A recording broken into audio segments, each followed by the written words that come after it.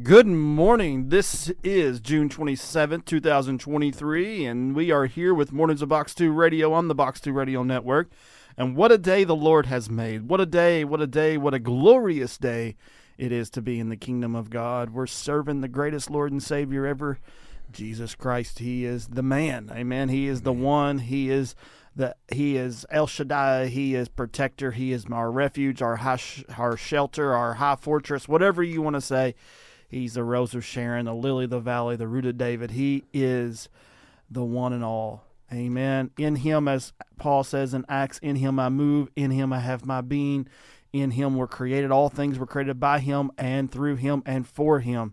And so we're just excited to be in the house this morning talking about Jesus, sharing Jesus with the body, sharing Jesus with the lost that's maybe just driving through a location, hits the scan button, and all of a sudden comes upon 91.5. You know, traveling down to the mountains this last week and spending some time on vacation with the family. You know what I did on the way down there? Because I drove my mom's car. My wife drove her van, and I drove my mom's car.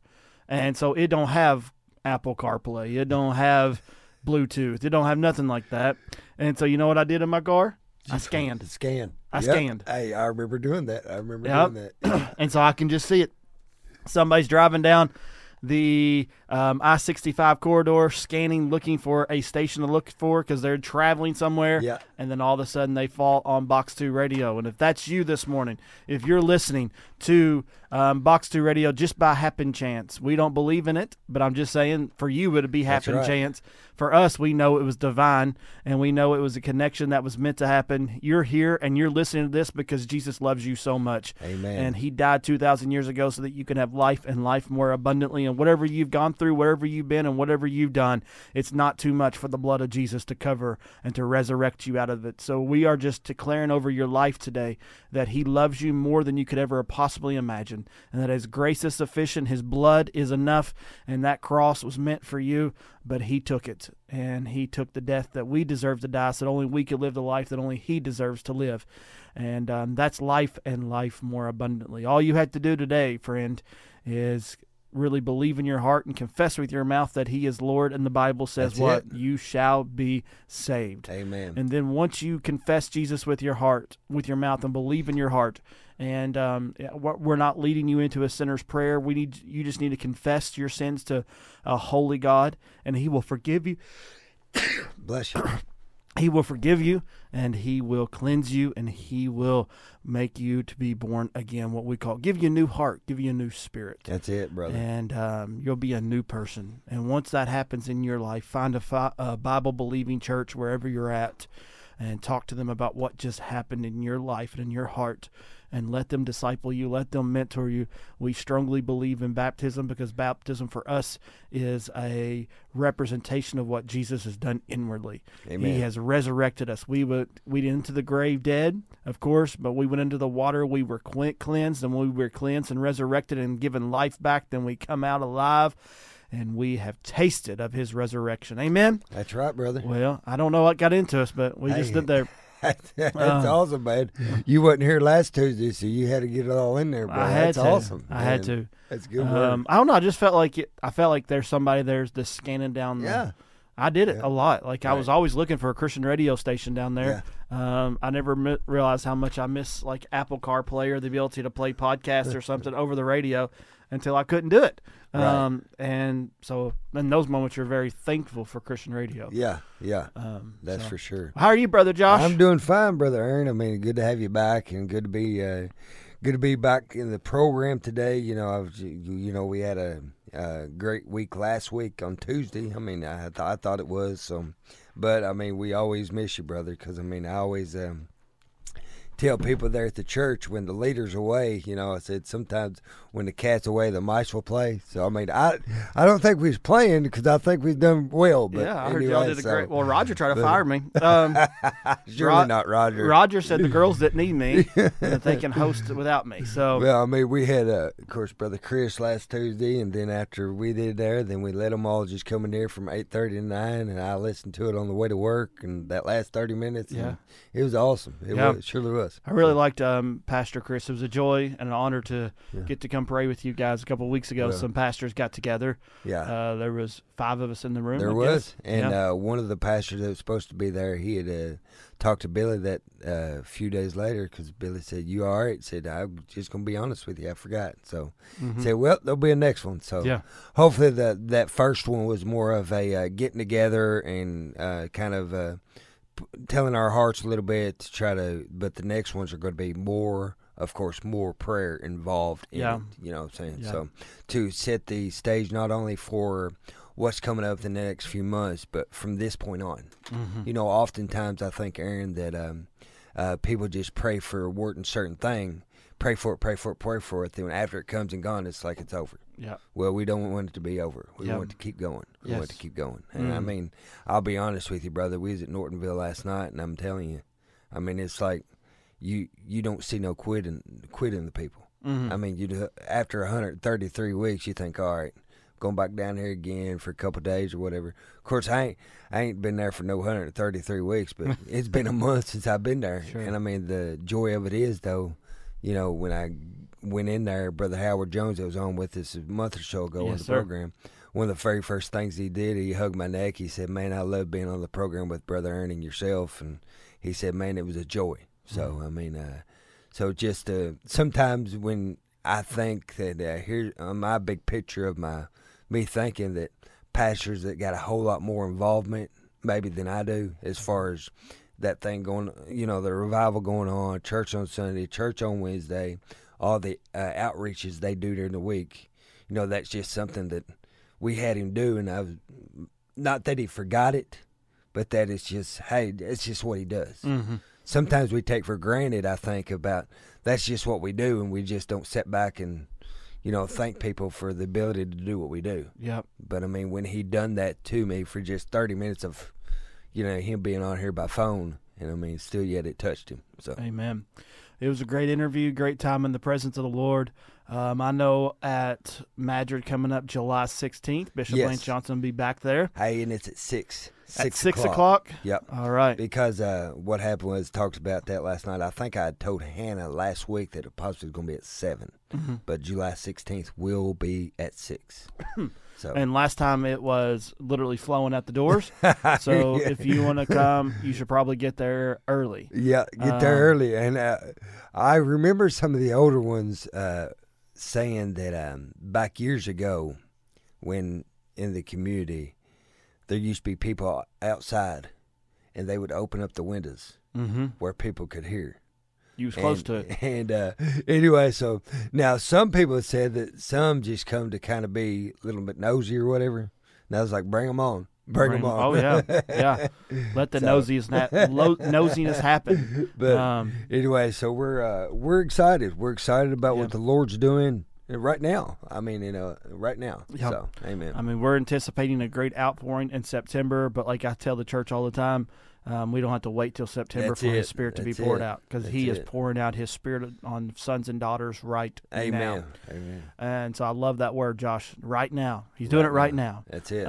He's a right now, on time God every single time. Yeah. And we're just excited to be a part of the kingdom of God and do whatever He asks us to do with a willing yes and amen. So, again, that's July 16th, starting at 6 o'clock at Madrid Pentecostal. Right down the road, we are going to have Brother Bishop Lance Johnson back with us that night. Great, great man of God. Really, really love his heart and his ministry. We went down a couple weeks ago on a Wednesday night to New Life, where he was ministering in Bowling Green. About 10 or 11 of us went down there, and that was great. And one of these days I'm going to get down to Nortonville. You said Brother Todd Smith's going to be there in a couple weeks. Yes, in a couple weeks. I mean, they got then there's a guy that actually spoke a little bit last night. He's from Eastern Kentucky. And I don't know, he just does a lot of things. He's got like 1 million subscribers on TikTok. Yeah. And they just showed a couple of his videos. Was it Brother Joshua? Yes, that's it. So, see, I guess I'd never met him or heard of him until last night. But anyway, so he was actually there last night, and he's going to be preaching there next Sunday, I believe. Oh, great. Because they're going to have Sunday night, but they're not going to have it Monday. But Sunday night they are going to have it. Yep, and that brings us to a segue. We won't have our regular office open or anything in the ministry open July 4th, the week of July Okay. 4th, the whole week. We do a shutdown here every week, every year from it'll be July 3rd through whatever it is after service that morning, I think it is. This Sunday, right? Yes, After- that's this so it's Sunday. next July week. 4th weekend is So this weekend. next week we'll have pre-programmed things going on, and the radio station is on autopilot. We'll have some sermons in the morning, so you don't want to tune out yet because there'll still be some great sermons. We got a couple. I think I'm trying to pull up a couple from. I'm trying to find one that Brother Ron preached. Yeah. It's probably still one of my favorite ones, and it was called "Be There." So if you're there, be there. And I just loved it. Was when you hear somebody preach a lot, Yeah. you remember what they're saying, but sermons kind of tend to run Yes. together. So you don't know which sermon what was said in, Right. but you remember it was said. Yeah. But this one I remember pretty vividly. And just talking about, I don't know if we still have that sermon recording, but I'm going to have Roger look for it, see if we can find it. Yeah. But it was called Be There, and it was talking like, if you're with somebody, be there. Right. If you're in prayer, be there. If you're in the house of the Lord, be there.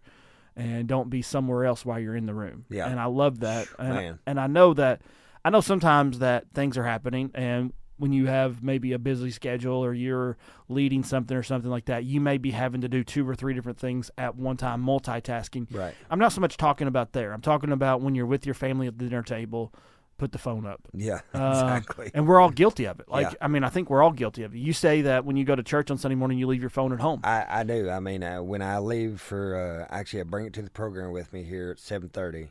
But when I go back home, I leave it right there on the table at 8:30 in the morning, and Yep. don't pick it up till about 4 o'clock in the afternoon. Because you want to be there. I want to be there. And I just love that sermon. So That's awesome. we're gonna have several sermons next week, and maybe even replay another time the Lance Johnson interview that we did for an hour. I don't know. We're just gonna we'll start working on all this and have it ready. Of course, I will be available for call, prayer, anything you need. So Yeah. again, you can text me or call me at 270-230-6337. You can also use that number to engage with the broadcast. So if you have something you want to engage with during the morning, we would love for you to text us in. Again, 270-230-6337. But the church will be on, the ministry as a whole will be on ministry shutdown next week. Sounds So awesome. we won't be here. And so give the opportunity for their family the staff to spend some time with their friends, their family, and Yep. enjoy the 4th of July holiday. And That's it. so we're always excited for this week for them. And so I don't know, I'm anticipating. I love what Jason said. Let me just say it like this. I love what Jason said Sunday morning. He reiterated yesterday about just the momentum and the feeling in the body of Christ right now. It's just it's just growing and accelerating. And so we're just very thankful and honored that God would pour His Spirit out upon all generations. Amen. Amen. And it's something that we think of old. We think of it old. We think of when He's coming, but it's like I said, it's right now. I mean, I love to express to people it's right now. Mm-hmm. I love to express to people that, and I know I say this over and over and over again. Hey, I'm thankful for my salvation. Mm-hmm. That's what I'm most thankful for, Brother Aaron. But the thing about it is, if I'm not doing nothing with it, if I'm not advancing it, if I'm not growing it, then what am I doing? Yeah. So Yeah. anyway, Yeah. We have kind of got to the point to where I want to see people saved every single day. yeah, I want to. That's why God raises up evangelists. We're Right. all to do the work of an evangelist. We're all to be. I tell people all this, and people really freak out about this. We're all called to be preachers. yeah, Like being a preacher is not somebody who just stands behind the pulpit. that's it. That's more of a teacher, to be honest with you. Come on, Preaching is preaching the gospel, and Yeah. we're all called to preach the gospel. Yeah. It doesn't matter if you're flipping burgers at McDonald's, standing in a suit and tie behind a pulpit, or you're running a insurance company. that's it. You are all called to preach the gospel. That's right. As believers, we're all called to do the work of the evangelist. Yeah, Now, will everybody take a megaphone and go on the street corner and scream it? Probably not. But every day you're going to encounter people that you will have an opportunity to share the love of Christ with and the goodness and the good news of Jesus Christ. And we all must take those opportunities to tell people of His goodness, of His grace, of His mercy, of His love, of His good news, which means gospel. Yeah. And so, that's it. Like, we're all called to be preachers. We all want to see people saved. We all want to see the harvest come in. But also, I want to see the body of Christ mature. I want to right. see them edified. I want us to see us grow up and stop being imposters and stop playing the game of Christianity Yeah. and get serious about this thing and realize that our children's lives are on the line and our children's destinies are on the line and our children's eternal placement is on the line. Our grandchildren, our nieces and our nephews and our moms and our dads, like people's eternality is literally depending and hinging upon what we're doing with the good news. Yeah. And it's time that we do something with it more than go to church and sit in our pews for a couple hours on a Sunday morning and call ourselves very religious. That's it. That's it.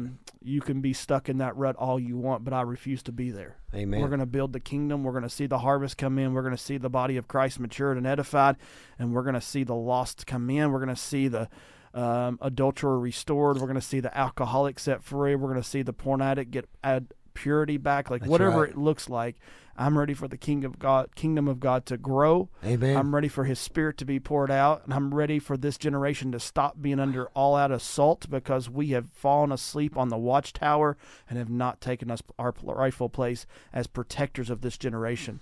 That's Instead, we've been the critics, the analytics, the ones who have stood up there and criticized everything they're doing. Yeah. But we've not been the one up there fighting the enemy. Wow. And on Father's Day, before I left, I stole a sermon from Brother Ron from Nehemiah. You're building on one hand, and you're fighting with the other. Man. And I got my DeWalt drill in one hand, and I got the sword off my wall in the office with the other. And I said, dads and fathers are called to build a platform for their children to stand on and fight every demon off of it. Wow. At the same time. We're called. We're Yeah. called to be builders, and we're called to be fighters, and that's this generation, and that's what it is to be somebody on a watchtower, somebody willing to build, but also to fight at the same time. That's right. I mean, it must be something about being a father because, I mean, supposedly, of course, I know we just come out of having a Father's Day or whatever, but last night, and of course, Brother Billy said he listened to it online, but Sunday night, Brother Bishop Lance preached about to the fathers. Mm-hmm. He preached to the dads. Yeah. And according to another brother down there, his name's Brother Clint, that kind of orchestrates some stuff too. He's a pastor there locally. But he just said that about every dad in that place was just broken and just was at the altar, including all of them. Yeah. And I mean, just something about how, how there's a call and a very needful thing for people, for men of God to be fathers. Yeah. And not only to, and I'm not just talking about to their children. I'm talking to the spiritual body. Yeah. There's people that need to be fathered. They need to know, they need to know what Jesus can do for them. They need to know that even though, number one, Jesus is there for them, but also there's men of God there for them too. Yeah. Because, Yeah. I mean, a lot of people, when people always ask, and I mean, I got a couple teenagers in my youth class, and sometimes I'll say, well, what's so hard for you to believe that the Lord is real? Do you believe that He's real? And it's like you'll get a look about them that says, well, do you or not? And I mean, it's like then they're looking at me to try to give them maybe an example of how to lead.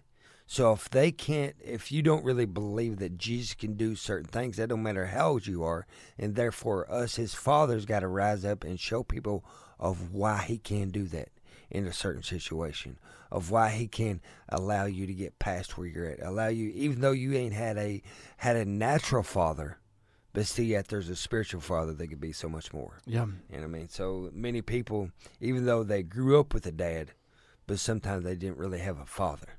Somebody that could teach them this or teach them that. Just had a dad. But I want to be somebody that I want to instill into people. And even my daughter, she just got married over the weekend, but still yet I always want to father her. I always want to be her dad. And, so it's just, it's just a great time. And, it just, very humbling. Even last night when we was driving down there, I was thinking about my nephews. And I remember in my first few years of my nephew's life, my wife had them all the time. She would babysit them, but then it turned into many days. But the thing about it is, during that time, Brother Aaron, when they're real little, even though you're in their life every day, but even as a 2-year-old, 3-year-old, 4-year-old, sometimes when they grow up and grow older, not that they forget that, but really don't remember a whole lot of it. Mm-hmm. You know, so right now as teenagers, they need a father. They need somebody to instill in them more so probably now, even though they grew up, and so to be there for them. Yeah. And that's what I want to be. Yeah. That's what I want to be. You know, I know we're supposed to be in John, but I want to unpack something. Let's do this. You were talking about not just being a father to our natural children or our biological, but to our spiritual ones as well. Because the body of Christ, we're growing. Like, we're seeing people saved. We're seeing people come in. And think of all those young people that was born again or changed during Asbury just a few months ago. And, you know, I think this is the one thing. I'm going to say this, and we're going to take a second to unpack. So interject anytime you want to. You're fine.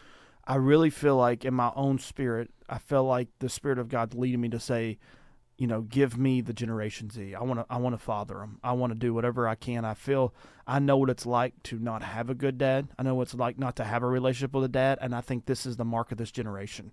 Wow. They grew up without a father. They don't know how to relate to a father. And whenever they start to be spiritually fathered and they start to be mentored and they start to be raised up, there's gonna have to be men and women both who are, because when we say father, we're not just instructing just male. It's like people who are raising. Yeah. Because Titus instructs older men, younger men, older women, younger men. Right. What we're saying when we use the term father, it's a mentoring. It's a raising up. It's the older mentoring the younger. That's what the Bible instructs. And I feel like there's going to have to be a generation that knows how to be patient, knows how to love, knows how to word it, because you're not going to be able to just come right at them. Like, they don't know how to relate to a father. They don't, because they've never had it. And so God's raising up men and women on the earth to know how to raise this generation up. But when we say God give us the Generation Z, what happens so often in the church is the older crowd will say, well, you just don't want us no more. This is where I'm going to say, there comes a time when you've been saved for 40 years that you have to stop being entertained. Yeah. You have to start doing ministry. That's the point of the fivefold gifting in Ephesians chapter 4, verse 11. It says he gave some apostles, prophets, pastors, teachers, evangelists, to perfect or to edify or to build up the ones that are supposed to be doing the work of the ministry. Come on. And so if you've been saved for 40 years and coming to church expecting the pastor to still entertain you every Sunday morning to make you feel like the most special person on the earth, you're missing the point of the kingdom of God. Yep. And at this point, we don't need you to be fed. We need you to be feeding. Yep. And so whenever I say God give us the Generation Z and the older generation gets a little upset, like, we need you engaged. Yeah. We need you engaged. And this is one thing I love about what God's doing here at Bethel, is that a lot of times the older generation doesn't get upset when they say, give us the younger generation, because they're ready to mentor. They're one of the disciples. But I've been in some churches that's not like that. Right. And so I'm telling you, and so I'm not speaking to necessarily just Bethel. I'm talking to any church. If you've been saved for 40 years and you're still expecting to be spoon-fed on Sunday mornings because you're not learned to feed yourself or learning to feed others, you're missing a blessing. I'm not condemning you. I'm not critiquing you. I'm not putting you down. What I'm trying to say is you're missing an incredible blessing of what it is to not be fed, but to be feeding. Yep. And it's one thing to give. I mean, it's one thing to receive. It's another thing to give. Yep. And we have learned to receive for so long. We have failed to learn how to give, but the real joy is found in the giving, never the receiving. Because whenever you become a parent, now I'll keep talking, Josh. So you got to shut me up. You're all right. All right, because you'll know what I'm talking about. This people who are parents know. It was awesome as a kid to receive Christmas presents. Yes. It's another thing when you see somebody else receive the Christmas present that you gave. Yeah.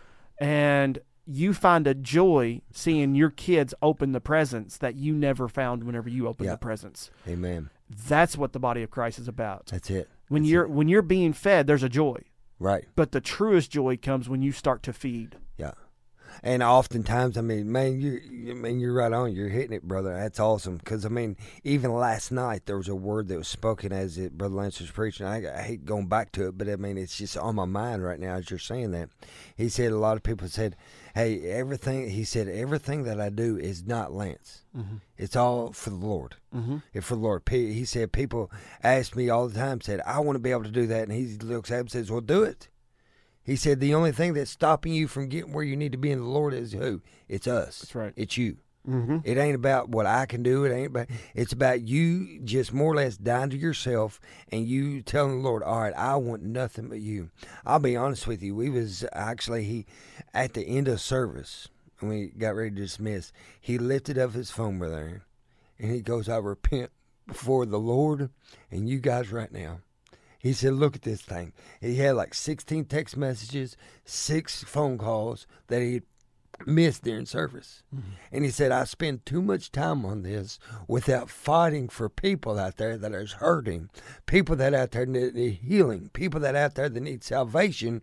Instead of me on my knees praying for them, I'm often too busy caught up in trying to make sure that I answer each and every call or each and every text. He said, there ain't nothing against anybody that does that, but the thing about it is, where's my priorities? That's right.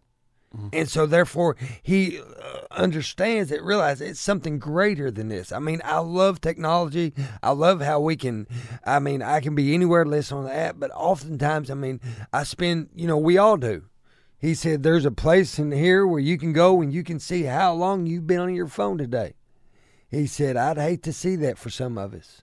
Oh, and, well, anyway, so he was broken, man. And I mean, so many times and whatever we put out there, even though we don't think kids are looking, kids are listening, kids are seeing, but they see what we do as parents. They see what we do as leaders. They see what we do as whatever. So let's don't allow them to categorize us in the same category as everybody else. But let's be different. Let's be the Father. Even when it calls about being a son of God in the Bible. I've heard a lot of people, but if you look up some of those words, son, it means more or less means a child. Mm-hmm. So that includes everybody. Mm-hmm. That ain't just the men, but that's everybody. They become who the Lord wants you to be. If he wants you to speak, speak. If he wants you to talk, talk. And I mean, so many times we used to talk about people being in this way 40 years and not even really doing nothing. Well, they think if it ain't jump, shout, and knock them all out, they think you ain't doing nothing. Yeah. I mean, but the thing about it is, if you're not persistent, if you're not consistent during the times where there ain't all that going on, mm-hmm. then who are we? Yeah. I mean, I want to be somebody that's faithful. I want to be somebody that's true. And I mean, I love emotions. I get emotional. I love, I cry, I shout. I'll do anything like that. But still, during the times of where maybe I'm not there, I still want to know, hey, Jesus, you're working in me greater now than you ever have been. Mm-hmm. And I want him to still work on me. I want him to still work on me because I know that until he comes, I'm trying to be like him, just like he instituted us to be, because he made us to be free. Mm-hmm. He made us to be free. There's a difference in, there's people that's been made free, but still yet because of choices that they have chosen, they need to be set free. That's right. But they actually been made free. Yeah. So. Yep. And we all get things that get in our way. Yeah. And we said this a lot, is that sometimes those things that distract us the most aren't necessarily bad things. Sometimes they can be good things. That's right. And sometimes they can even be godly things. Yep. But we have to be careful not to let something, like, for instance, Egypt was once Israel's deliverance, but then it became their bondage. Wow. And we always have to be careful not to stay in our deliverance way too long. Yeah. We got to move on. Yeah. Because Egypt was not the end game. Egypt was only supposed to be a stopping point. That's right. It was supposed to be a refueling point. It was supposed to be a point where you charge up your electric car sort of deal, and then you keep moving on. The problem is they just decided to keep the electric car turned in and plugged in and never left because it became easy. Yeah. And anytime you get too comfortable, you're probably not in the will of God. Come on now. And that's not always popular to hear because we kind of have this American dream ideology about our Christianity that says that the whole point of Christianity is so you can have a picture-perfect life with a picket fence, 2 kids, a dog, and a nice house, and a good car, and your bank account's good, and your 401k, and that's what Jesus died for you to have, give you life and life more abundantly. Yeah. Well, if that's your abundant life, I don't want it. Yeah. Because I don't care about what house I live in. I don't care about what car we drive. I don't care about all that. I mean, we have nice things, but that's not what holds me. What holds me is the harvest. What holds me is the gospel. Whatever. That's what my heart beats for. Yeah. And so if you're going to ask me about Christianity was supposed to be dangerous almost. I mean, look at what the apostles did. Yep. They turned the world upside down, not by being comfortable, but by being uncomfortable. They were like, Lord, I don't know what we say when we go in front of leaders. You don't have to. The Holy Spirit will tell you. More or less good. It's good. That's where I want you. That's where he wants us. Yeah. I mean, so many times as pastors, as preachers, we think that, Lord, I have studied, I've done this, I've done that. It's like he tells me again, and it's like he speaks to my spirit, Brother Aaron. Like, listen, I got you. I got you. I mean, you prepare and you do all this, and sometimes as you prepare, I mean, I got to prepare, at least I do. But a lot of times in my preparation, then when you go to do that, the Lord just wants to see you be willing to be ready and prepared for whatever's to come. And I'm thankful that he's preparing a people greater now, like ever before. You say, well, I don't see it. Well, that means the one that he's preparing, he's going to get the glory for it. That's right. He's going to get the glory for it. That's right. So, well, we're going to take a break, read our first trivia question of the morning, come back here with probably more of this discussion this morning on Mornings of Box 2 Radio. Tuesday, question number 1, who questioned whether 200 penny worth of bread was sufficient to feed the 5,000? Who questioned whether 200 penny worth of bread was sufficient to feed the 5,000? 270-257-2689. We'll be right back here after the break on Mornings of Box 2 Radio on the Box 2 Radio Network. The Box 2 Radio Network, Brother Aaron, it's been an awesome 30 minutes already. 30 minutes, man. And then we didn't even get to John, but boy, we would get some good stuff about how being fathers, of course, I often tell people, sometimes we hit other points that we've said before, but the thing about it is, if you don't say it often, then everybody ain't going to hear it. Yep. I remember, back when I was a kid, I remember Brother Ron saying, I got to preach the same message probably 10 times in a row to make sure everybody that comes to church here hears it, right? So, I can give a testimony on that. Yeah. Like, there was this point, I feel like I'm the kind of preacher that won't do notes. Yep. I'm just like that. Right. We all discussed this. Yep. But I'm also not one of those preachers that don't have any idea what I'm going to say until I get up behind the pulpit. So I'm kind of in between. Like, I'm prepared, but I'm not overly prepared I think you can be very prepared and still the Holy Spirit use you however. So I think it's your personality. I think the Holy Spirit works with what works best for you. But for months, I kept on having to preach the same sermon. Yeah. I preach it in different ways. And there was even a couple points I was like, Lord, can I just preach something different? Like, can I just do something? I'm like, the people have to be getting tired by this now. But honestly, what we drove home for 6 to 8 months behind the pulpit is starting to come to manifestation. Wow. And I seen just how much reinforcing it, pushing it, driving it, it makes a difference. Now, was that here lately, or how long ago do you remember doing that? Or was it when you was a pastor somewhere else? Or was it here at Bethel? It was here. Oh, was it? Yeah, and we're now just starting to really see the fruit of it. Well, I'm reminded about somebody telling me this before about how there was somebody that was preaching a revival. I don't know if this was a story, if this was real life or not, but anyway, it's the things that have been told that they would always go to John 3:16. And the thing about it is, when you go to John 3:16, for God so loved the world that he gave his only begotten Son, that whosoever believeth him should not perish, but have everlasting life. And so I'm reminded about, they said he would get up like 3 days in a row and be like, go to John 3:16, John 3:16, John 3:16, and at the end of the service on the third night, somebody says, "Are you ever gonna preach something else? You're preaching the same thing." And more or less, he looked at the people and said, "If you ever get this part of it, we'll move on." So I mean, can you imagine that if we ever get that part of it? You see, and I know that here lately, my pastor, Brother Billy, has been driving home how we must decrease so that he can increase. Jesus can increase in our life. And I mean, if we get that part of it, then we can move on. How do we do that? I mean, I know me and Brother Aaron was talking about the fivefold ministry earlier. We was talking about that, and we understand that it takes everybody pulling together. But then again, we know that it's for what? It's for the perfecting.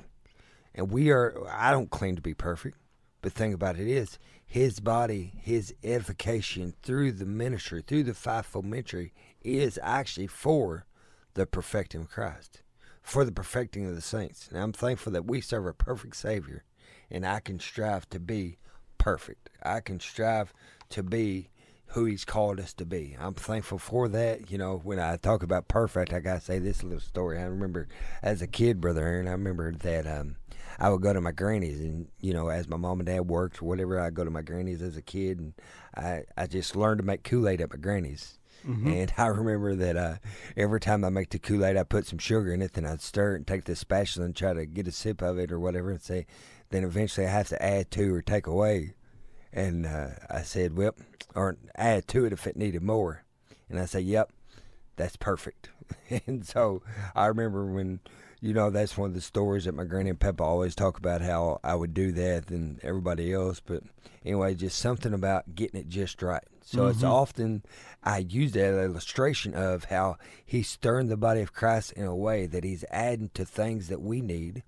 Whatever I need may not be something what somebody else needs, but he's adding to our lives things to what? To make us to be just like him. That's right. And I'm thankful he's stirring the body right now. And what is he stirring the body for?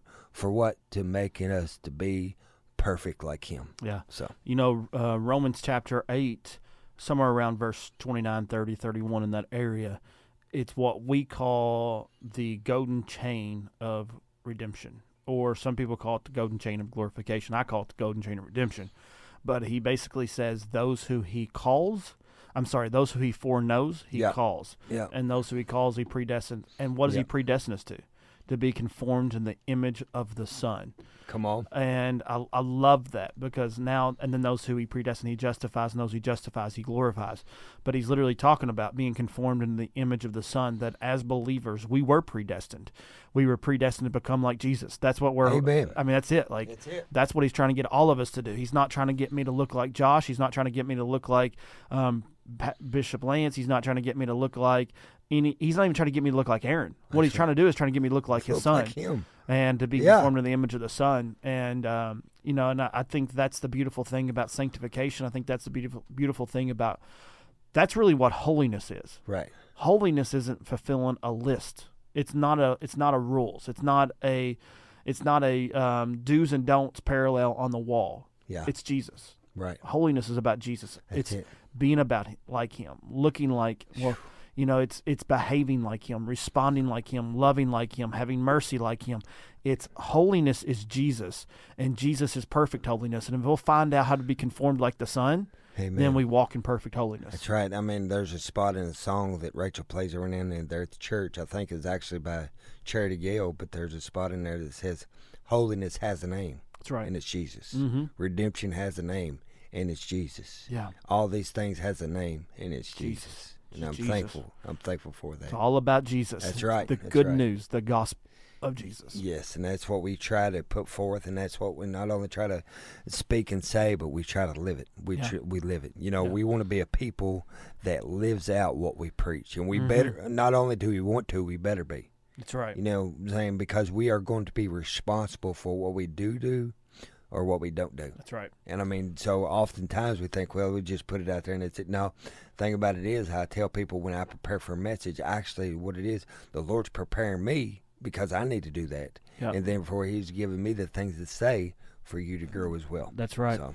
And, you know, well, let's do this before we continue, because I don't want to miss this, because I don't want people to keep on thinking, you know, they're calling in for the first trivia question and we got it right. Joey Sosh got that right for the trivia question. And I don't have the sheet in here with me, and my phone is unusable at the moment to look up the answer. So it was Philip. Philip was the one. Okay. I just can't read the whole question. That's I think 2,000 Pennyworth, was that what it was? Yep. And so, but it was Philip. And Joey Sosh got that right. Also, Joey Sosh gave me the dad joke of the day. That's right. My wife said I should do lunges to stay in shape. That would be a big step forward. If you don't know what lunges are literally big step forwards. That is the most unpopular conditioning exercise ever in basketball is lunges. Because if you do lunges wrong, it's easy. Yeah. You just walk down the court with big steps. Yeah. But if you do lunges right, it will tear you up. Yeah. I know Brother Joey. I mean, I think the world of Brother Joey. And I mean, I know I don't get to talk to him very often, but even when Brother Jim that goes to our church, he works with Brother Joey now a little bit more. I think he went back to work with Hayes or whatever, and he tells me about conversations that they have and just how his day was going good, and just, I mean, it's just awesome. It's just awesome to hear that. So. Yeah, he's going to be preaching tomorrow night here at Bethel. Oh, okay. Joey is. Yeah. And like I said yesterday, we're so excited for him and his wife, Miss Megan, to step into the ranch leadership back there and really getting involved in that ministry. They're so excited. I know they're called to it, and God's going to use them in big things. And we got some other things stirring for that ministry back there too. But, you know, Miss Megan filled in for Heather this Sunday morning, this past one in the Keys, and did a great job. Wow. And so just a blessed family to have really joined the body and the family here, and we couldn't be more excited to have them a part. Miss Megan's also leading up the VBS that we're having here August 3rd, 4th, and 5th. Yeah. And so we're so excited for that. Just really believing God for an outpouring of His Spirit among the kiddos and children and teenagers, and we're just anticipating such a move of His Spirit on that part as well. Yep. And so, but I wanted to get that first trivia question out there because I didn't want people to still be calling in and thinking they needed to, still be attempting to answer. That's right. And so, but it's so good. It's good to be a part of the body of Christ. You had a big day Saturday night. Oh man, big day Saturday. It's been a big day for the last 3 months. How much did you cry? Let's say, I'll tell this story on my daughter.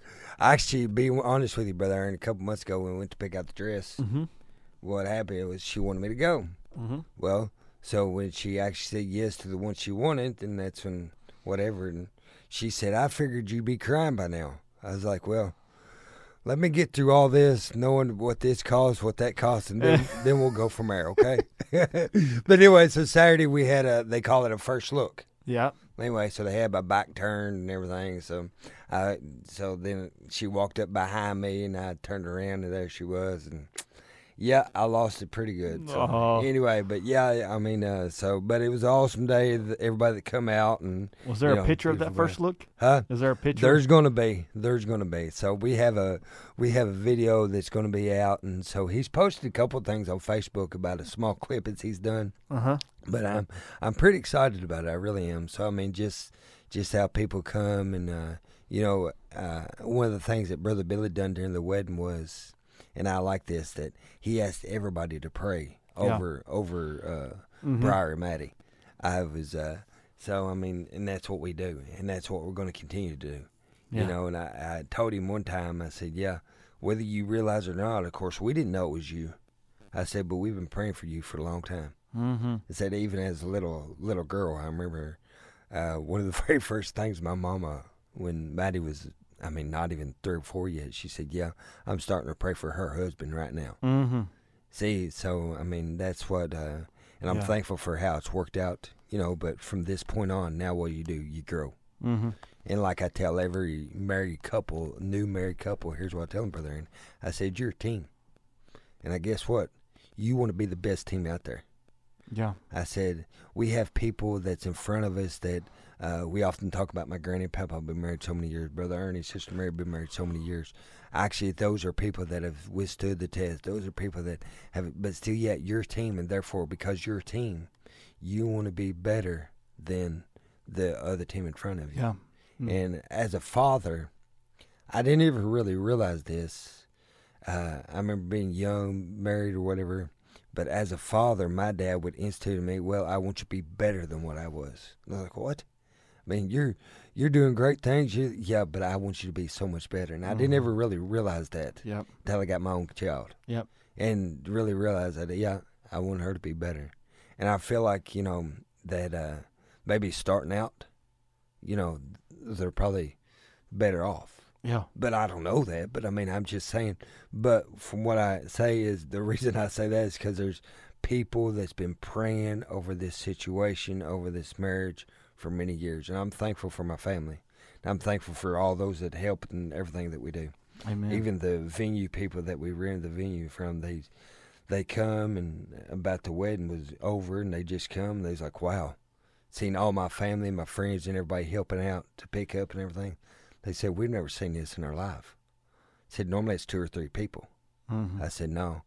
I said, our family helps one another. Mm-hmm. And so I was able to talk to them about that a little bit. So, that's awesome. Trying to do those things. Because, I mean, that's, everything we do it as unto the Lord. Mm-hmm. Whether you're in the body of Christ, whether you're at church, whether you're for your family, I hope that whatever we do is for the glory of the Lord. Yeah. And I'm thankful for that. So, amen. Anyway, so yeah, you'll be seeing some pictures later. I can't wait. Whatever. I hated that. I would have been there, but yeah. I was probably in the lazy river at that point that's somewhere. All right, man. No. That's all right. So they went to Miramar Beach, which is right outside of Destin, and I think actually the ocean is red flagged right now. Mm-hmm. That you can't even get in there. Yeah, but they're still having a good time. So, well, we did the same thing at Hannah and Ethan's wedding. The whole party came around and surrounded them and prayed for them, and I think we did a worship song there too. Played a CD song and they worshipped, and it was a beautiful moment. I love when weddings do that. Honestly, I think one of the things too is that I've seen in weddings lately that I really do like, and I don't know why I like it so much. I think there's an intimacy to it. Is the foot washings? Huh? Have you ever seen that done at a wedding? I don't know if I have or not. I'll be honest with you. They're pretty. I feel like there's a humbleness and a servanthood to it, but it's also a intimate thing. And a lot of times when I've seen it done, almost both of them are weeping as they do it, and it's just this beautiful moment. And so, I don't know. I love how. I want to say this. I want to make sure I word it right here. There's some traditional aspects of marriage weddings that are good. Yeah. But I love how we're kind of expanding the horizon a little bit on it. Yeah. And realizing that it's okay to do a worship song during a wedding. It's okay to do foot washings. It's okay to pray over each other. Not every wedding has to look the same. One of the things I do with my couples, and I'm a little nitpicky about who I marry. I don't just say yes to everybody. I really don't. I'll be honest with you, brother. I've actually not necessarily scared people off. Yeah. But I would tell them, I say, listen, I don't call it necessarily counseling, but we will get together at least one time. Yeah. For a few hours. And talk about in the Bible about what marriage is and stuff like that. Yeah. I think I've got out of 4 weddings by saying that. You're much nicer than me. I do 3. I know. Well, I do 3 sessions. I remember Brother Ron when he married me and Rachel. And we done 3 sessions. Yeah. And it was like 2 hours a piece or whatever. Yeah. Mine's about an hour and a half. Now. Yeah. I mean, I have a lot of references about going through premarital with me. Yeah. And I think everybody really, I try to be as thorough as possible. Yeah. So we talk money, we talk, we talk intimacy. We not together, but I tell them the right questions. Yeah. They need to talk about all that privately. We talk about family, in-laws. We talk about communication. We talk about a lot of different things in every premarital counseling, and pretty much at this point you have to do that with me if I'm going to do your marriage, just because I feel like I want marriages to last. Yeah. And I'll be honest with you, a lot of marriages that don't go through premarital don't last. Yeah. Because they're not prepared. Yeah. They get these shocks. They get the shock and awe.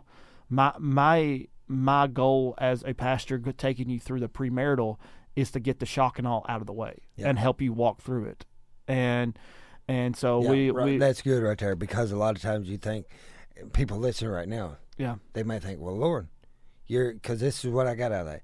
You're trying to talk people out of it. No, I ain't trying to talk people out of it. I'm trying to prepare them for it. That's right. So when it happens, they'll be ready. Yep. Instead of being shocked, like you said. I give them the tools, and I say this a lot, and again, a lot of that, I think I'm probably just really honest at times. I say a lot of things other pastors won't say. Yeah. Because I feel like they think they're not supposed to say it.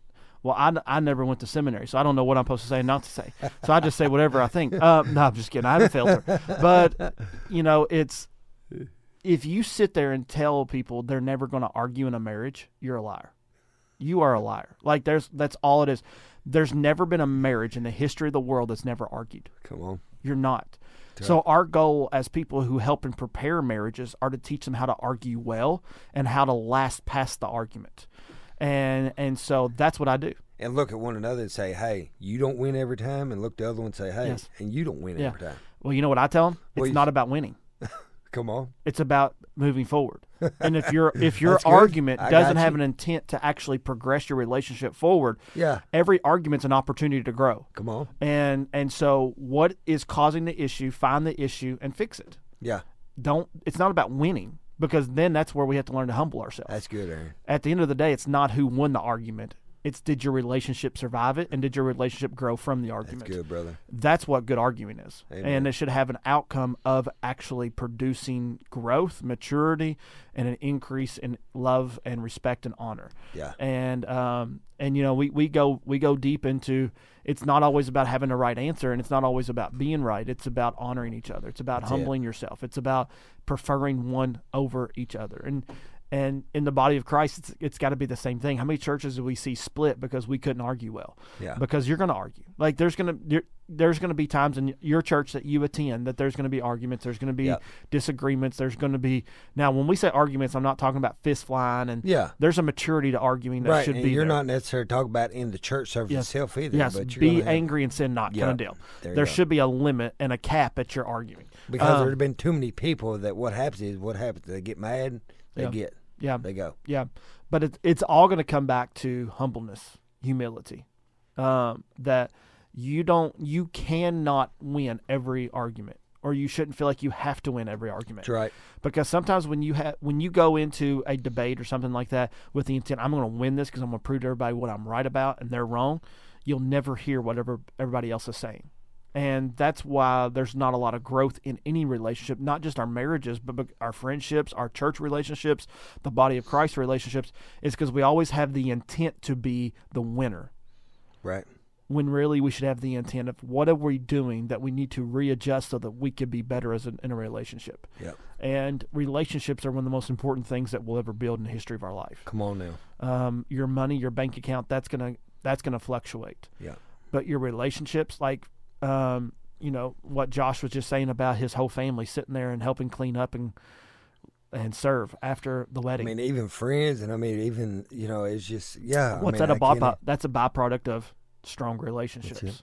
And I thought that too, and of course, Justin, Justin was my Uncle Justin. You know Uncle Justin. Yeah, Uncle Justin. He said, man. We was over there in the corner, and I think Billy told him, he said, we do this every weekend, Billy. Because every time during the summer, it seems like we got something going on. This one has a party. That one has a party. We're going to Granny for Mother's Day. We're going to Papa's for Father's Day. We're doing all these things. And he says, and he goes, we do this all the time. We just know what to do. So, it's so awesome, though.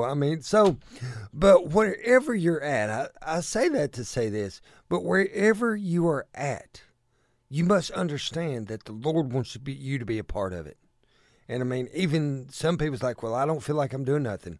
But the thing about it is, once all the body works together, it's going to feel a relief on you as a natural body to know that everybody's pulling for you, everybody's striving for you, and the body's fitly joined together. See, so we must understand that even in the body of Christ, even probably where you go to church at right now, there's people there that actually needs an encounter with Jesus. That needs an encounter. So why do we have programs like this that can help you be edified or must let you understand that you must understand that Jesus is for you. He's not against you. And I know that the Lord is on our side. I know that the Lord is doing some great things in the body of Christ, and I want you to be a part of it. I don't want you to quit. I don't want you to give up. You say, well, Josh, there just don't seem no hope for me. But Jesus, you must realize that Jesus is our hope. Jesus is us knowing that he has instituted us to be just like him. I'm thankful for creation. I'm thankful that how he formed us in his image. You know, I tell this thing at church sometime to the Sunday school kids. I said, listen, he spoke the world in existence, but when it come to you, he formed you. I'm thankful that he's still forming me. He's still making me. And I know I say it all the time, but my cousin, my cousin Beth, we grew up together. You know, she was just like a sister growing up to me when we was little, but still yet, we would sing the song, He's Still Working on Me. And she would still sing it, He's Still Working on Josh. That's how she would say it. You know, she's one of them that helped me out a few years ago. And when all this, the sickness was going on, everybody was worried about me because of my lungs and this and that. And I remember Beth calling me one time or telling me, said, to be honest with you, Josh, I'm not worried about you. I was like, well, okay. She said, no, because God's got you. God's got you. And I mean, she even got me a shirt that says, God's got me. And I'm thankful that God's got me and God's got you. I know it's 8 o'clock here, and we're getting ready to go to break at our 8 o'clock hard break. And so we just thank you so much for tuning in. We thank you so much for being a part of this program. Like I said, if you need to call or text in, I want you to call at 257-2689. Or also, I'd like to, if you need to text me, you can, 270-230-5924. You know, I'm just so excited. You know, so after we get back from the break in a song, we're going to get into Manna on Monday. So we'll be back in a few minutes.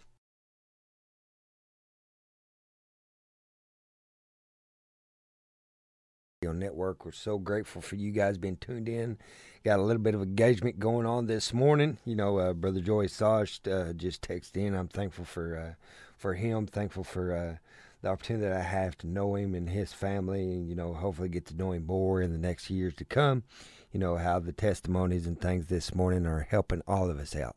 You know, it's so great to know that that our testimonies. Oftentimes we get into a place of where we think that possibly, well, nobody wants to hear that. Nobody really wants to, know that, or, we think we don't need to say certain things because maybe of how it will sound to people of what we may have had to battle sometime before.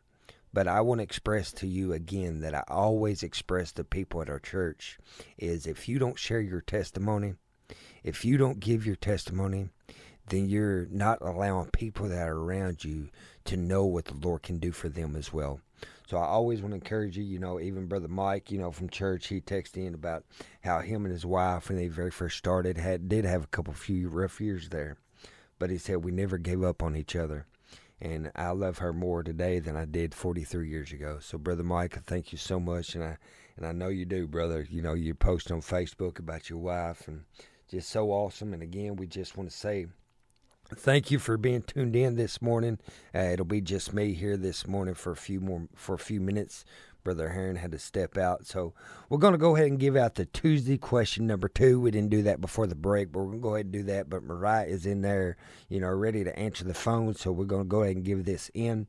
It says, why did Balaam's donkey turn away from the angel of the Lord, which angered Balaam? Why did Balaam's donkey turn away from the angel of the Lord, which angered Balaam? So you can call 270-257-2689 if you know the answer. We'd love to get you in the drawing for that's coming up. So we want you to be a part of that. So with that being said, I'm going to go ahead and get into my Manna on Monday. But this is Tuesday morning, I know. But I'm going to go ahead and read that as I often do on Tuesday. It's just so humbling, to know the ones that listen, the ones that read my man on Facebook, there. And I'm thankful I'm encouraged by all the other ones. Even talked to Brother Joey a little bit while ago, even what he puts on Facebook and different things. It's just so awesome. It's amazing that the people of God, and I know you could sit there, you could see some of the great stuff. Of course you can, anything that we have, listener, anything that we have this morning can be used for good or probably can be used for bad. People talk about how Facebook is horrible, but still yet use it for the good of it. But don't let it consume you in a way where it overtakes your life and that's all you think about. but let it be something that you can use as a tool for the kingdom of God. That people that maybe not really think about the word, that they'll know the word. So manna on Monday, this Tuesday morning. So John 17:21, it says that they all may be one, as thou, Father, art in me, and I in thee, that they also may be one in us, that the world may believe that thou hast sent me. So here's my take on it, that scripture. Jesus was trying to prepare the people to realize who he was, who he is, and who he will always be. In this chapter of John 17, we read that the Lord actually prayed, and one of the main points of this prayer is for us as a body to become one. In order for the world to see Jesus for who he is, we must become the body that he wants us to be, one. Over the last few days, I've learned even more how people can come together as one to accomplish anything. We, as the body of Christ, must realize the importance of becoming what our Father wants us to be. When Jesus told the disciples, the harvest is great, but the laborers are few, that was a sign that only a few were going to come together as one. I hope and pray that your desire lines up with the Father's desire, and that is for us to become one. Not only do we need to become one, we need to stay one. Those that endure to the end shall be saved.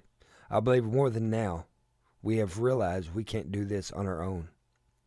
And now that the church is becoming ready, not only for him to come, but for us to be sent out. Prepare yourself for the harvest. How can we do that? With Jesus helping us to be strong, stay strong, and we strong. You know, oftentimes we consider this John 17, we know this to be actually the prayer that the Lord prayed. We go to Psalms 23, and we think that's the prayer. That's the Lord's prayer. No, that's our prayer. John 17 is the Lord's prayer. Because what did he pray? His main emphasis on this to prayer is for us to become one. I'm thinking many times how when the Lord began to, was an example for us here on this earth. So when he prayed for us to become one, that's how we as a body need to pray as well. When we pray as a body, we pray for the Lord to do great things in our lives. We need him to do many healings. We need him to do many things. I'm reminded again about something that happened last night about how there was somebody, I believe that Brother Lance was saying it, that in the North of Georgia revival, that come to the revival, talk about healing, and Todd Smith, it was like, why didn't this one get healed? Why didn't that get healed? And they were missionaries. Their daughter died or something, and they was wondering, they was questioning, why didn't my daughter get healed? He said Todd Smith looked up with tears in his eyes and said, we didn't pray enough. Don't allow our lack of prayer to cause things not to happen, but always be in a state of praying for people. It's important for us, church. It's important for us to know. It's important for us to understand that what the Lord wants us to do, he wants us to pray, and he wants us to be prepared. You know, something that was said, that is being said to us, John 15. I know we're in the book of John studying or whatever, but John 15, which we ain't quite made it there yet. But that's my favorite chapter of the Bible, I believe, is John 15. Talks about abiding. But something that was said last night was the depth of your abiding will be the degree of your walk with God. So how's your walk this morning? How's your walk? Does your walk, is it a reflection of your abiding with Christ? So how do we abide more? How do we grow more? How do we do these things? I believe we do these things by what? By prayer for each other. You know, I spoke on the radio Sunday morning about how in Galatians about let me help you cast your care, you know, more or less cast your burdens for each other. Bear one another burdens. Are you bearing each other's burdens this morning? Are we doing those things? Are we preparing ourselves for this day? And I know that many people have gone on to work. Many people have gone on and started their work day. They may have us in their ear on a AirPod or something through their phone. But however you're listening this morning, are we preparing ourselves for this day? May this day be the day of salvation for someone. May this day be the day where you speak to people in a way that glorifies God, that allows Him to get all the glory and all the honor. And see, in all I do, I want to honor Him. In all I do, I want to serve Him. I want to be the light that He's called us to be. The thing about it is, we often talk about being the light. We talk about how we as people need to express to others how we can be the light in this dark world. We know we're living in a world, but don't give up. Don't give up. Too many, we was talking about fathers earlier, too many fathers has given up on their children. But I'm thankful Mama still prays. As a father, sometimes we think that being the tough one, being the one that does that, but Mama still prays.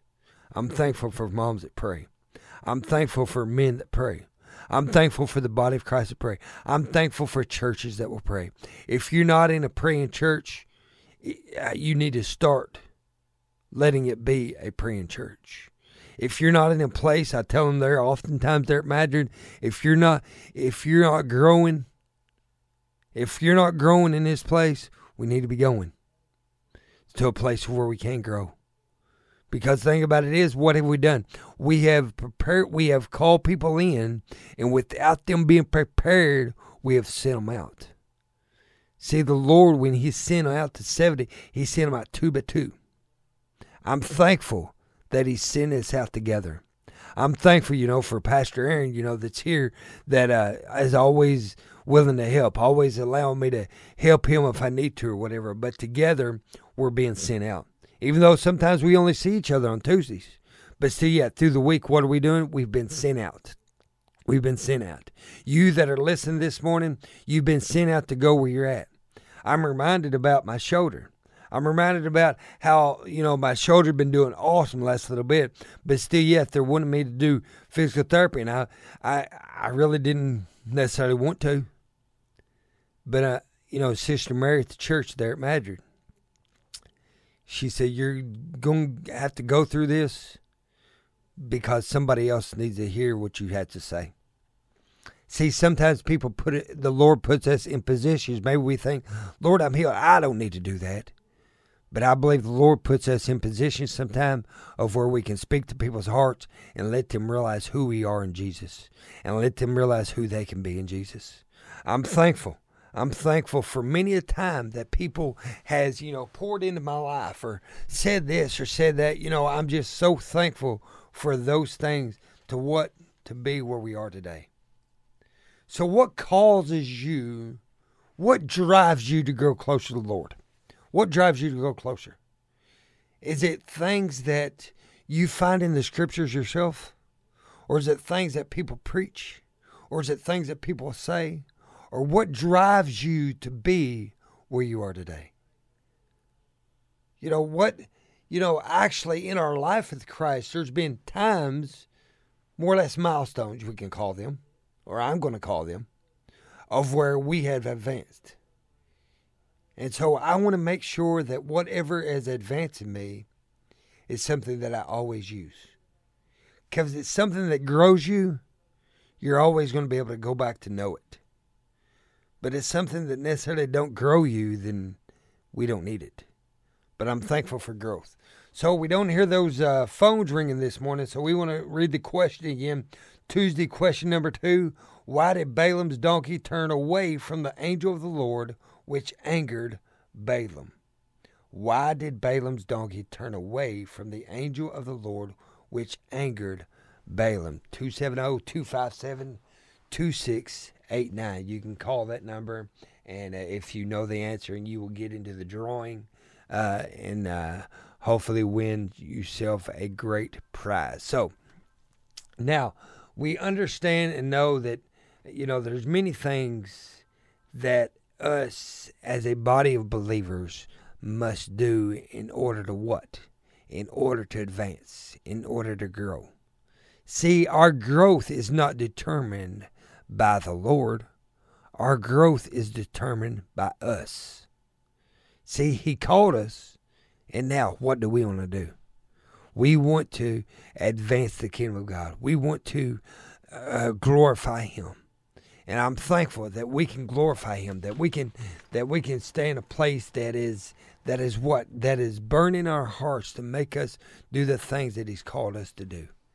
See, that's what I try to do. I try to encourage the body of Christ to let them understand and know. Let them understand and know that there's many things for us to do in the kingdom of God. And I'm thankful for this kingdom of God and that I'm a part of it. You're a part of it. You know, this Morning the Box 2 Radio is something that, you know, that I'll be honest with you, probably was one time a kind of, not a dream, but something that I'd like to do. And I'm thankful for this opportunity that I get to do this. And that it's an opportunity that I get to hear other ones as well throughout the week. You know, the different co-hosts, and Brother Aaron being the main host or whatever, but still yet, he always says, listen, I love to talk, but the thing about it is, anybody that wants to talk over me, go for it. So I'm thankful that he lets me go for it. Amen. So it's just amazing to know that how we are all connected, you know, different churches are connected. Even I was telling Brother Aaron before the program about how 2 pastors have asked me last week about getting on here to be a Box 2 radio preacher, as Brother Ron would often call it. Come on. He would call it Box 2 radio preacher. So hopefully that's going to be happening next few weeks or month or whatever after gets it all lined out. But hopefully that's all getting ready to come to pass as we continue to grow not only the body of Christ, but also even this station and even the ministries that everybody's a part of. You know, we want to grow them. So I'm thankful for it. It is. It's good. We always want to give a platform and ability to have the voice that the Lord has given you out into the, just the harvest and the body. And so if you ever want to connect with us to become a Box 2 radio preacher, just get in touch with us here at the office, 270-257-2689, and we will get that rolling for you.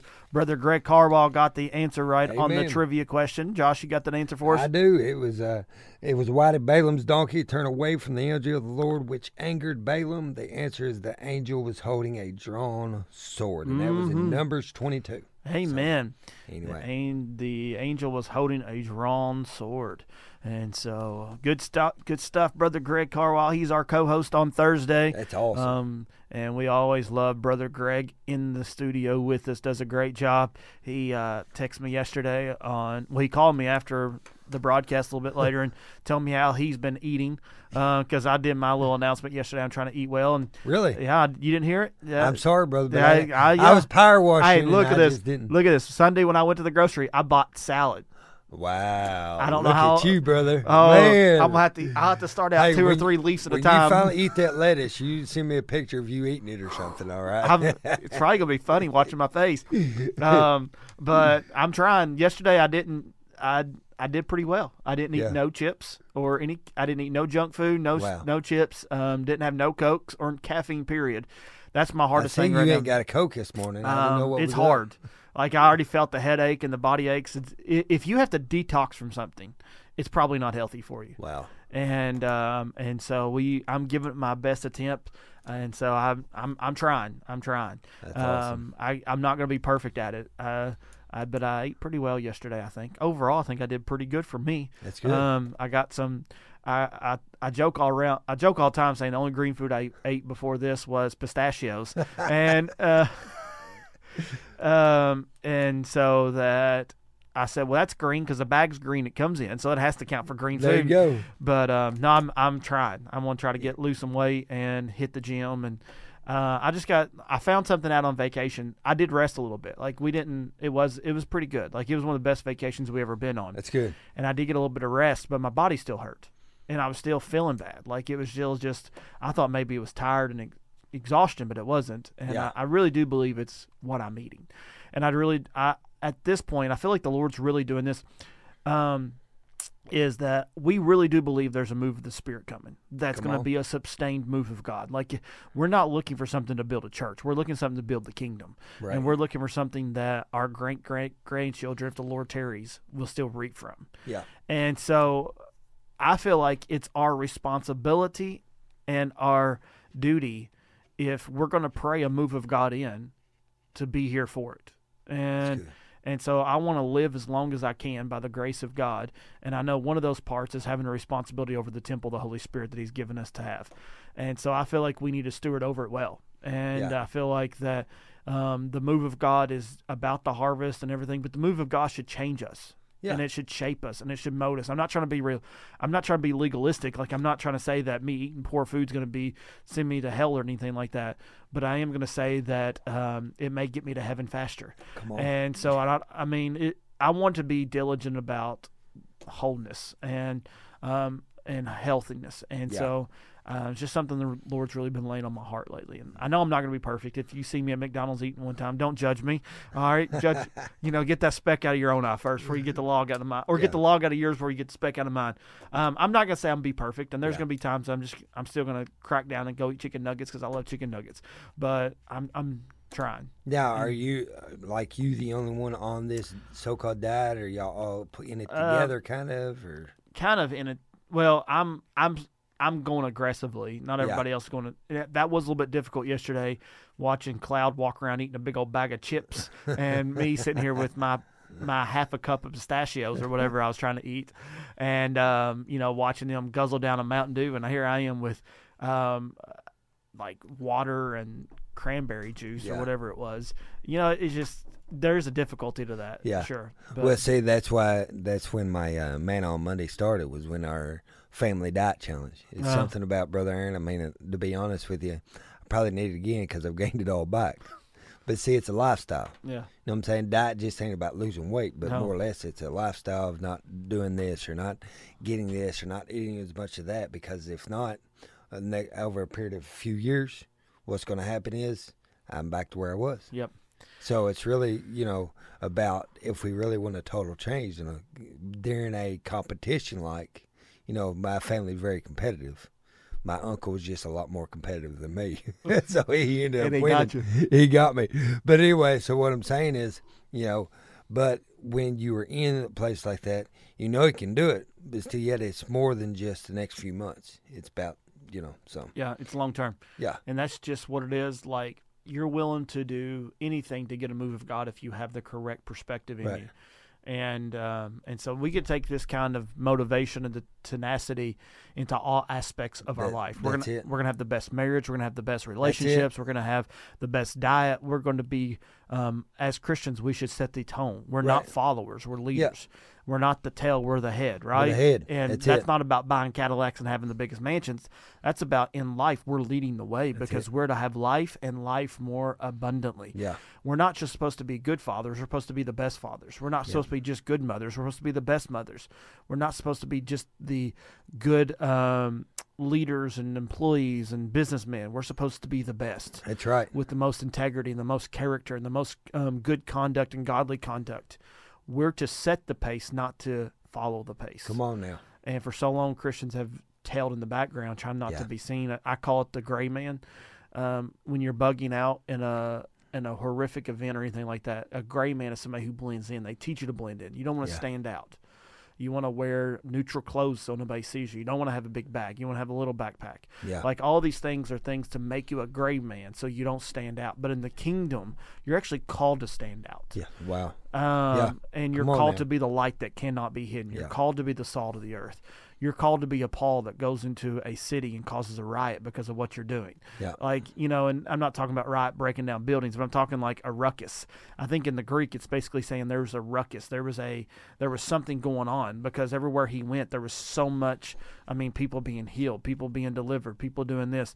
And he was preaching the gospel, and people were radically getting changed, and it caused a scene. But Paul Paul was never guilty of blending in. Right.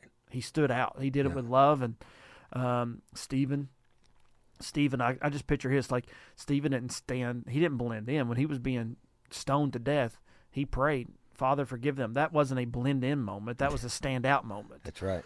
And we're not even to Jesus yet, who everywhere he went, Yep. people were cutting holes out of roof to get to him. Wow. And so we have settled for blending in when we're really called to stand out. Yep.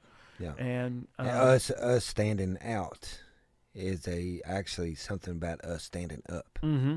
You know, and I'm thankful that when we stand up, we're going to stand out. That's right. Amen. That's right. All right, well, we're going to take a break here, come back here after the break with more of Mornings of Box 2 Radio on the Box 2 Radio Network. Now I gotta be on the trial even longer now. So recess. From 8:30 to 9 or what? Or what time? Oh, no. Whatever you're facing, he is more than enough. Amen. He's all you need. He is your shelter. He is your refuge. He is your strength. He is Almighty One. And so we're just excited to serve in the kingdom of God and do whatever we can for the kingdom of God. And so this is truly a blessed time to be alive. This is a historic time to be alive. We're believing for a move of God that will shake heaven and earth, and we're believing for an outpouring of His Spirit, and we're just believing God for Him to accomplish His will and the harvest to come in. And we're wanting to see lost people saved, the harvest to be won, and we're just excited for what the kingdom of God holds right now in the earth today. Hannah was not able to be with us this morning. She's not feeling well, and Josh had to head out for a little bit. And so I'm going to be with you all for a few minutes. I think we're going to break a little bit earlier today and play a couple of songs before the end of the broadcast, but we are still going to have a little bit more to talk about. There's a couple of questions I was going to cover here that we didn't get to yesterday, and let me get down to them. I apologize. I should have had this ready already. All right, so I'm wanting to start studying prophecy. Is there a particular book that I should start with, or a particular method I should study? So I'm presuming the prophecy here is end time, eschatology. And so I think you should always really begin. I don't know if there's a particular book. Of course, Revelation, the book of Daniel, Matthew 24, the Mount Olivet Discourse, all those are going to be pivotal. First and Second Thessalonians are all important in those books as well, in that study of prophecy. But really, I would start to dive into Revelation and Daniel, Matthew 24, First and Second Thessalonians, and then I would start to just piddle around in some prophetic prophecies that David may have wrote, or some other ones to fulfillment of Jesus, but then look past that too. Jesus spoke a lot about the end times himself, and so I think there's plenty to study. I think you just have to take it slowly and patiently. I think that in studying in studying prophecy and eschatology, we should take all things literal unless it gives us permission to take them symbolically. And what I mean by that is that if the scripture says that it's as a mountain, all right, well, that gives me the permission to take it, what I would call symbolically, because at that point you could do a per se, like, well, it's going to be like as a mountain. So it's going to be big. It's going to be monstrous. It's going to cause a lot of damage when it hits. But if it's literal, he would say it's a mountain. And there's some parts of the scripture where it says a, and there's some parts where John is reaching for something and saying it's as if it's this, or it's like this. That's saying he really don't have words, but it's the best he can come up with at that moment to comparison. And so there is some symbolism that I'm reaching for that. I'm looking for that. There could be this. It could be an asteroid. It could be this. It could be that. And so, like, there's theories behind those because it's as if it's like this. And so when you're studying prophecy, I believe that we should take things literal, except when it gives us permission and makes it permissible to take it symbolically. And I think that's a good starting point for that also. Now, one thing you should probably not do necessarily when you start studying the book of prophecy is just go straight into the rapture when it's happening. Be patient with it. Let your theology develop. Let your eschatology develop. Don't always be, all right, he's coming back this time, he's coming back this time, and never, ever try to get a certain day. We need the season. We need what's going on. We need to know what do we look for? What are the signs of the times that we're looking for? What's going to be prevalent? What's going to be evident around it? And so we are cautious, we are direct, and we are studious when it comes to eschatology, but we have to be careful how much of us we put into it. We have to allow the Word to work, and we have to allow the Holy Spirit to be our greatest teacher. And the Holy Spirit will never teach us something that's contrary to the Word. He will always expand, and reveal the Word to us in a greater measure. And so what a great question. I love that you're studying the book of the prophecy. I think it's very important. I don't really flow with the idea of I really don't care about eschatology. I don't really see any point in studying it, because if the book of in the book of Revelation, John says that, that blessed is he who studies this book of prophecy. Well, what's he saying there? Happy is he. Happy is the person who studies this book of Revelation. Blessed is he. And so I think that if John can say there's a blessedness in studying the book of Revelation, that we should all do the same thing as well, that there is a blessedness in it. And I don't think we should ever be deterred or moved away from studying that book of prophecy, or any book of prophecy. We should always have the correct understanding going in, that my study, even the book of Revelation, as bad as things are, that we still win. As bad as things get, Christ is still magnified. As bad as things become, Christ still is the winner at the end of the day. And that as the body of Christ, the Spirit and the bride says, "Come, Lord Jesus." Amen. So now there is some resources, of course, out of the wazoo, there's everywhere for the book of studying prophecy. Here's the deal. You have to be very cautious on it, because there is all kinds of information. When I say all kinds, I literally mean all kinds of information concerning the book of prophecy. And so, excuse me. And so in that, I think that we have to be very cautious, because you can get swept away by every word of doctrine, everything that seems like it has a great intent about it, or that makes sense. One of the things that is really an enemy of studying the Word is the idea of, well, that makes sense.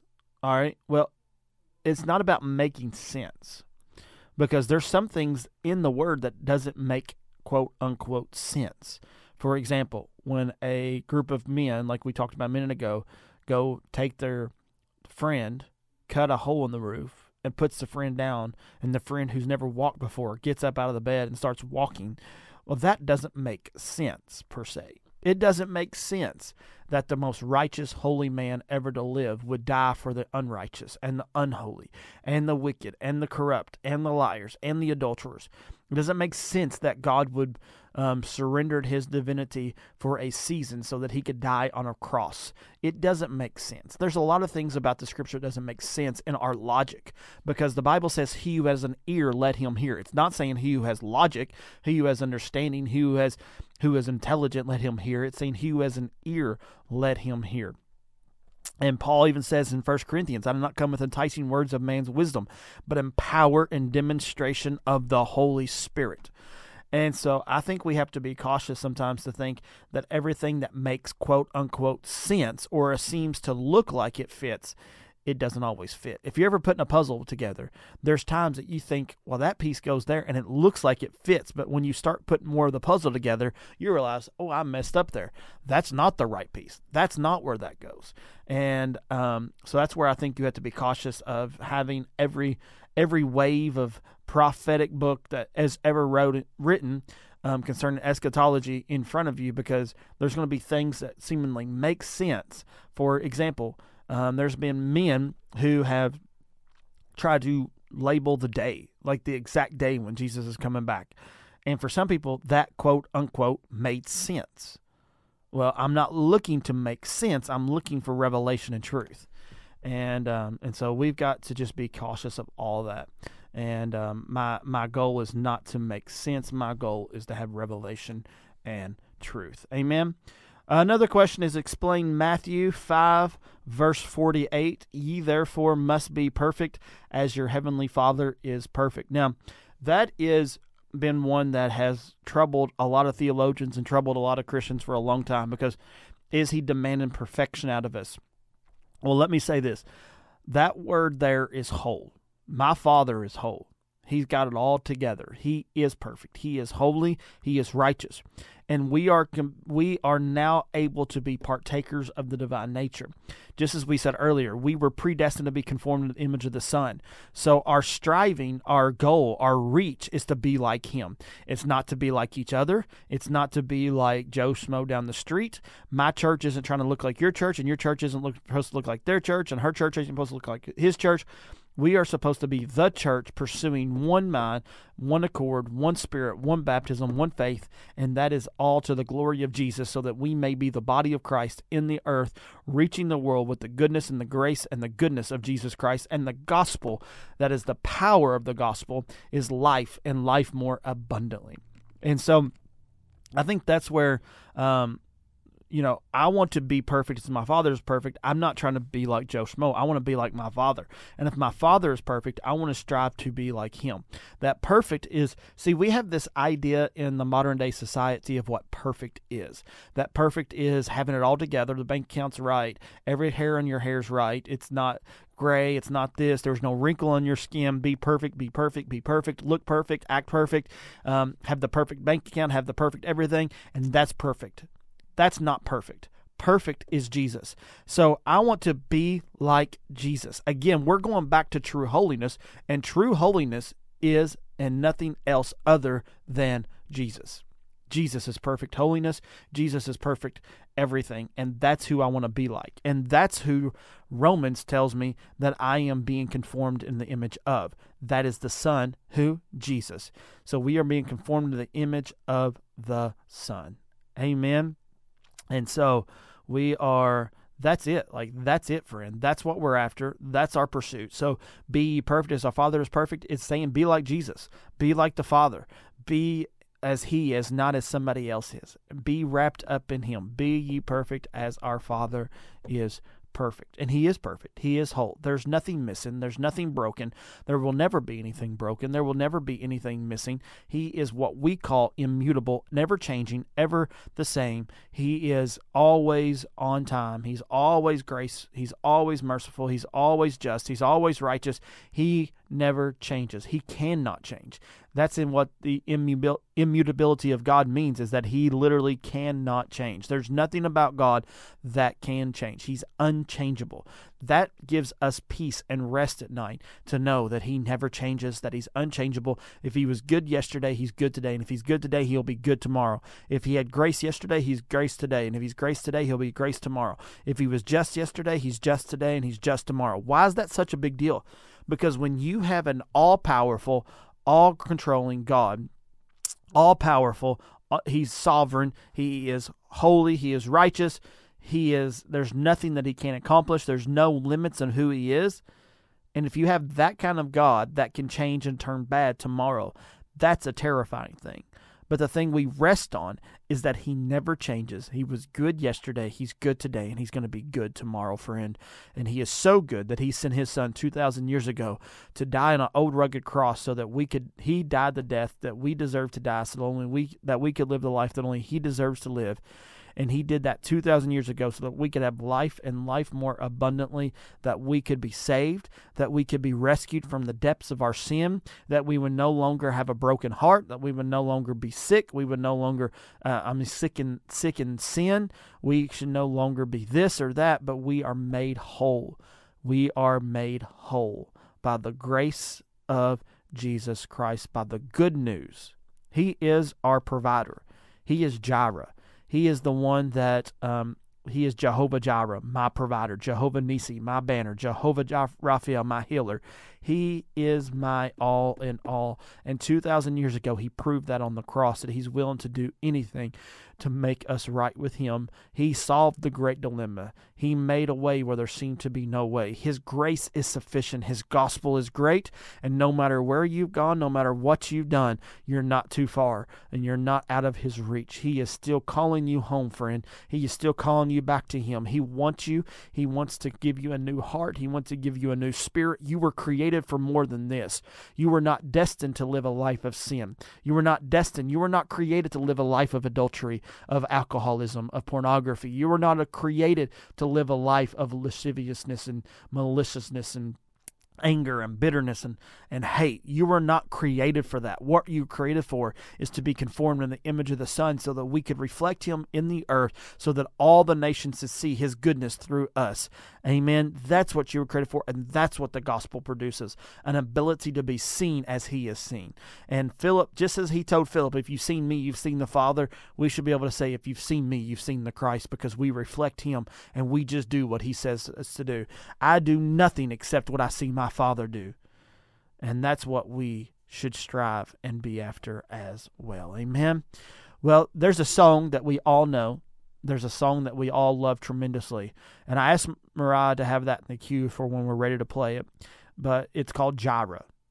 And it's a song by Maverick City. Everybody knows it. But I love this song because I believe it speaks so much of he is Jireh, my provider, the love. And so we love you guys so much this morning. I'm so privileged and honored that you give us your ear 2 hours every weekday here on Mornings of Box 2 Radio. It's an honor. It's a humbleness to it. We love you guys. Keep telling your friends to listen in. Keep growing. Help us.